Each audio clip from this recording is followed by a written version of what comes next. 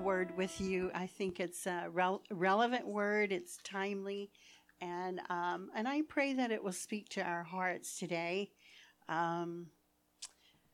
Let's look over at. I want to look at Matthew 25, verse 13, and then we're going to go into some other scripture. It says, "So my disciples, always be ready. You don't know the day or the time." And it talks about when the Lord shall return. Let's pray. Father, we thank you for your word. Thank you, Lord, for the light that you are to us, and God, that you have empowered us to be light. And Lord, that there is no need for us to walk in darkness. For your word tells us that the people who have walked in great darkness have seen a great light. We thank you for being the light for us. God, I pray that you will anoint my words, my lips, anoint our ears to hear, Lord, and receive of your truth and word today. In Jesus' name we pray. Amen. Let's go over to Matthew chapter 5. If you have your Bible, we're going to look at verses 13, 14, and 15. It says, "You are the salt of the earth, but if the salt has lost his savor, wherewith shall it be salted? It is thenceforth good for nothing but to be cast out and to be trodden upon foot of men." Verse 14, "You are the light of the world. A city that is set on a hill cannot be hid. Neither do men light a candle and put it under a bushel, but on a candlestick, and it gives light unto all that are in the house. 16, let your light so shine before men that they may see your good works and glorify your Father."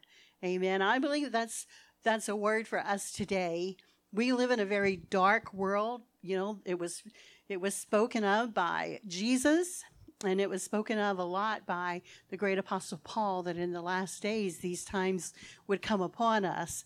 And the prophecy says that darkness and gross darkness would cover the earth. But I thank God today for the light. Amen. The light that says we do not have to walk in darkness, but we become light. We become a part of the light. John talks about the light of the world, who is Jesus Christ. He says the light came and the darkness cannot comprehend it. Isn't that about what's going on today? The light is here. The light has come. Isaiah said, "Arise and shine, for your light has come, and the glory of the Lord has risen upon thee." And if we have accepted Christ, if we are believers, the light has come to us. And there is no need for darkness to be a part of our light, our life. And so we are to walk in the light as he gives us light. And I was thinking about the condition of the churches today, of believers today.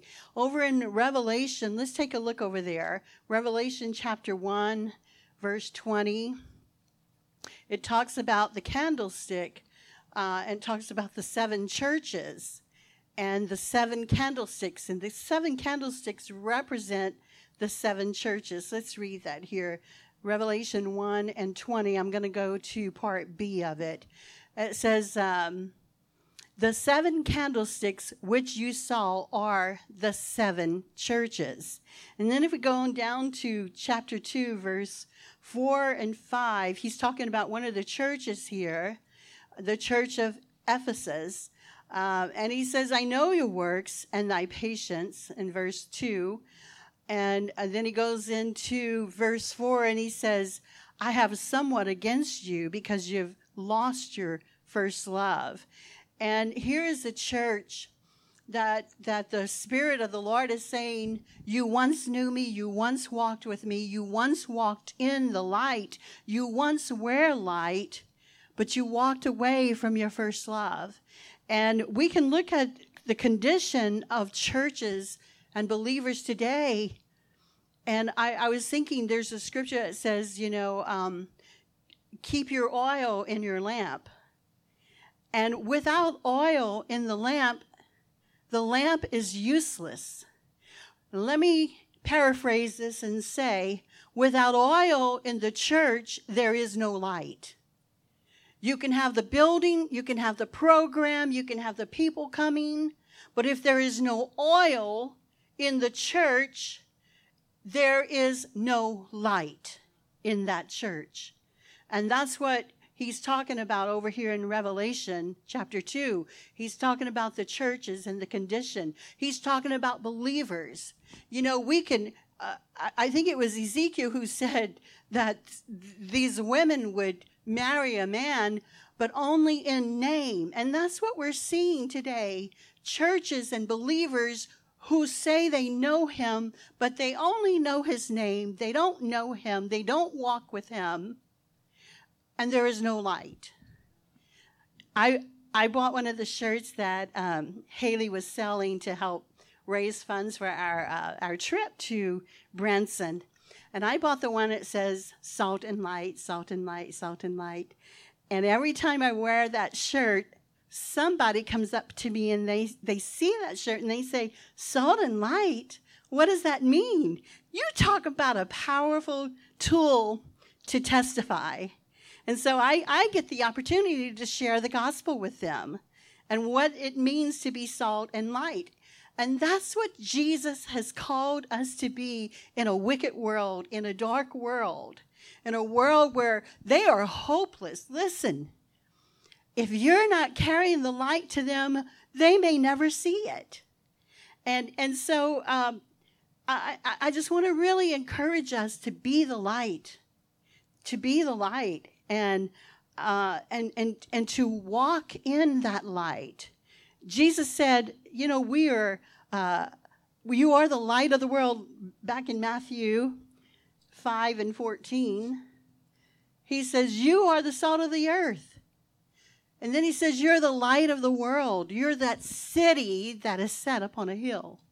And he says, men do not light a candle and put it under a bushel, but on a candlestick, and it gives light to all who are in the house. And if you are lit up for Jesus, your light's going to shine. You're going to be a light to someone out there. And that's what we are called to be. Everybody wants to say, well, I'm called to be a prophet or a prophetess or an apostle or a teacher or this or that or blah, blah, blah, blah. None of that means anything if we're not salt and light. You can be sitting right there in your pew and be one of the most powerful tools of testimony for the gospel because you're a light bearer. You're a light carrier. You don't have to be on a stage somewhere to be someone of influence. Miles Monroe talked about we are agents of change. And we are. If we have the light in us, if we have the oil in us. We used to sing a song way back. Give me oil in my lamp, keep me burning. Give me oil in my lamp, I pray. Give me oil in my lamp, keep me burning. Keep me burning till the break of day. We got to remember it's a night season for a lot of people. You know, we know over in Matthew, Jesus talked about the 10 virgins, 5 were wise and 5 were foolish.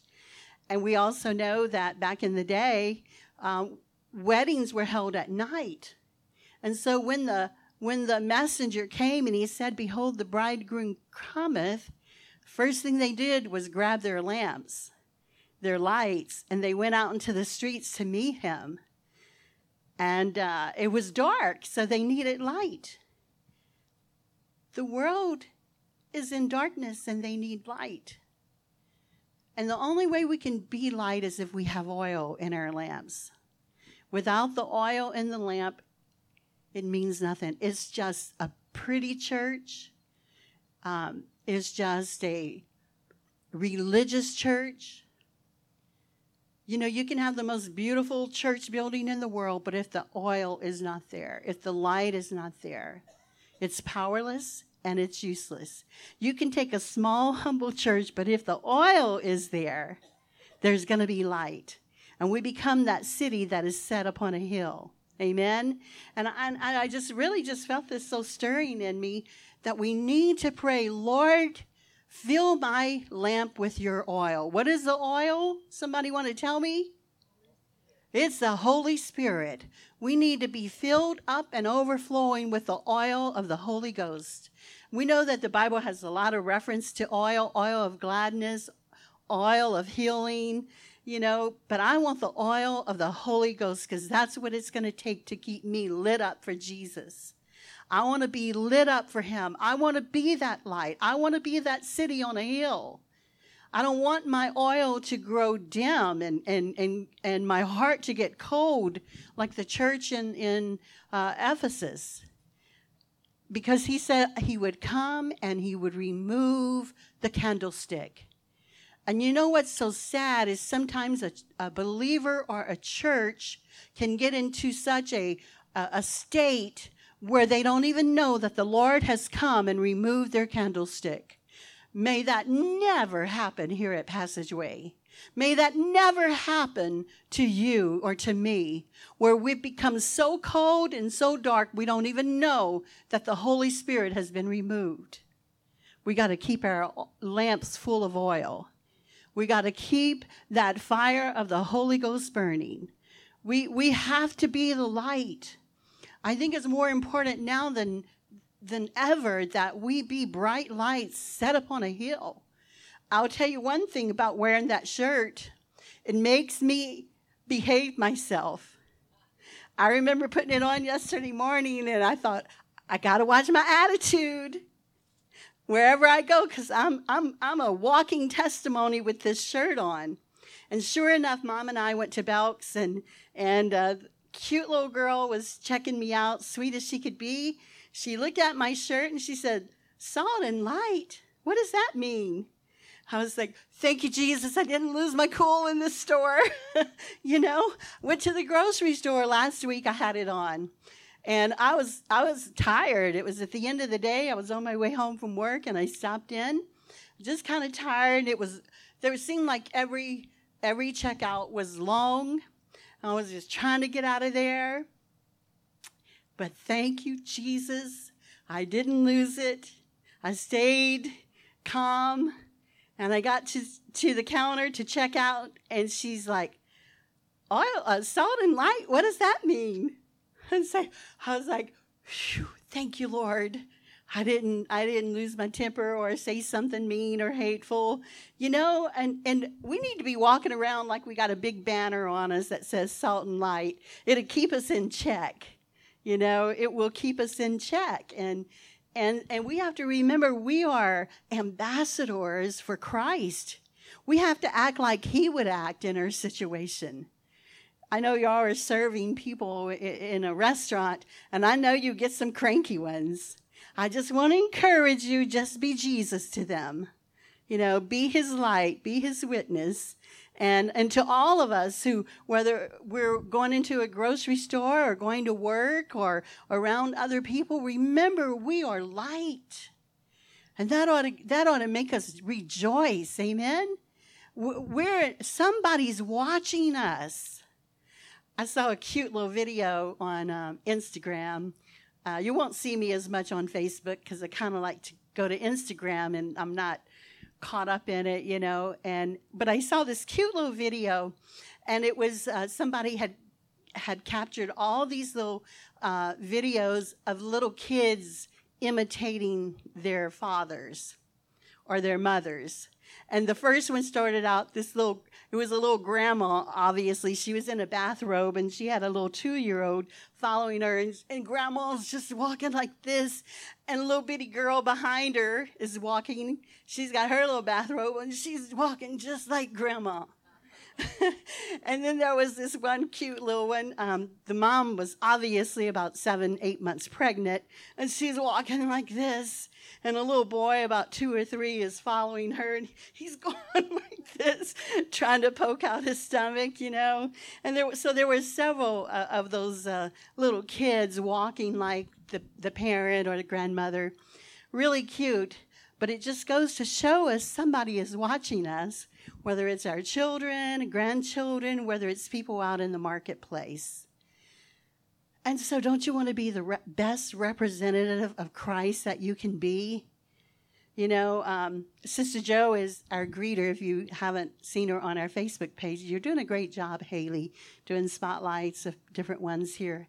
But she was our spotlight this week. And when you walk in the door and she sees you, you know you're going to be greeted with a smile. And you know, I know sometimes we don't feel like smiling. We all have battles that we fight. We all have things that we deal with. We struggle. Don't we struggle, Sandy? Sometimes it seems like every day we come to work, there's some battle going on. But, you know, it doesn't mean we still shouldn't be like Christ. And we need to check our attitude. And we need to be that example. We need to be that light. Because I have to remember, even though I do work for Steve, he lets me work out of the office here. And a lot of times these guys that work for him will come by here to either do paperwork or pick up a check. And I have to remember when I'm talking to them on the phone, they're going to come to our church. And they're going to see that I'm part of a church, of a place of faith. And if I get ugly with them on the phone, I'm going to be a really poor example to them of our church, but mostly importantly of Jesus. So, you know, we have to be light. We can't justify or excuse our bad behavior. I mean, we can say, well, it's been a rough day, and I know we have those days. And I'm preaching to myself too here, so don't think it's about anybody else. Sometimes God deals with us first, doesn't he, before we can ever share with anyone else. And he has been speaking to me through that shirt. So thank you, Haley, for that. And just reminding me, when I'm out there, people are watching, they're listening, and they're seeing, especially if I have that shirt on. And so we want to be light, you know, and the only way we can be light is stay filled with the oil. Stay full of the Holy Ghost. Walk in the Holy Ghost. Walk in the Holy Spirit. You know, it is accessible to us all. Jesus made a way. He said, I'm going away so that the Comforter can come to you. See, when the Holy Spirit came, he came to empower us to get above the bad attitudes, to get above the struggles, to get above the bad days that we have. He came to empower us to be what? Witnesses. Amen? We are to be witnesses. And the only way we can be effective witnesses is through the Holy Ghost. So Jesus said, look, I'd love to stay with you, but I have to go away so the Comforter can come. Because you are going to need that power, that dunamis power, to live a life that you can't live in the flesh. No matter how good you try to be, you can't ever be good enough or powerful enough without the Holy Ghost. We need the Holy Ghost. We need the Holy Spirit. He's the oil in my lamp. He's the oil in this church. Amen. He is the light of the world. He is a reflection of Jesus Christ. And so I just encourage you today to be the light.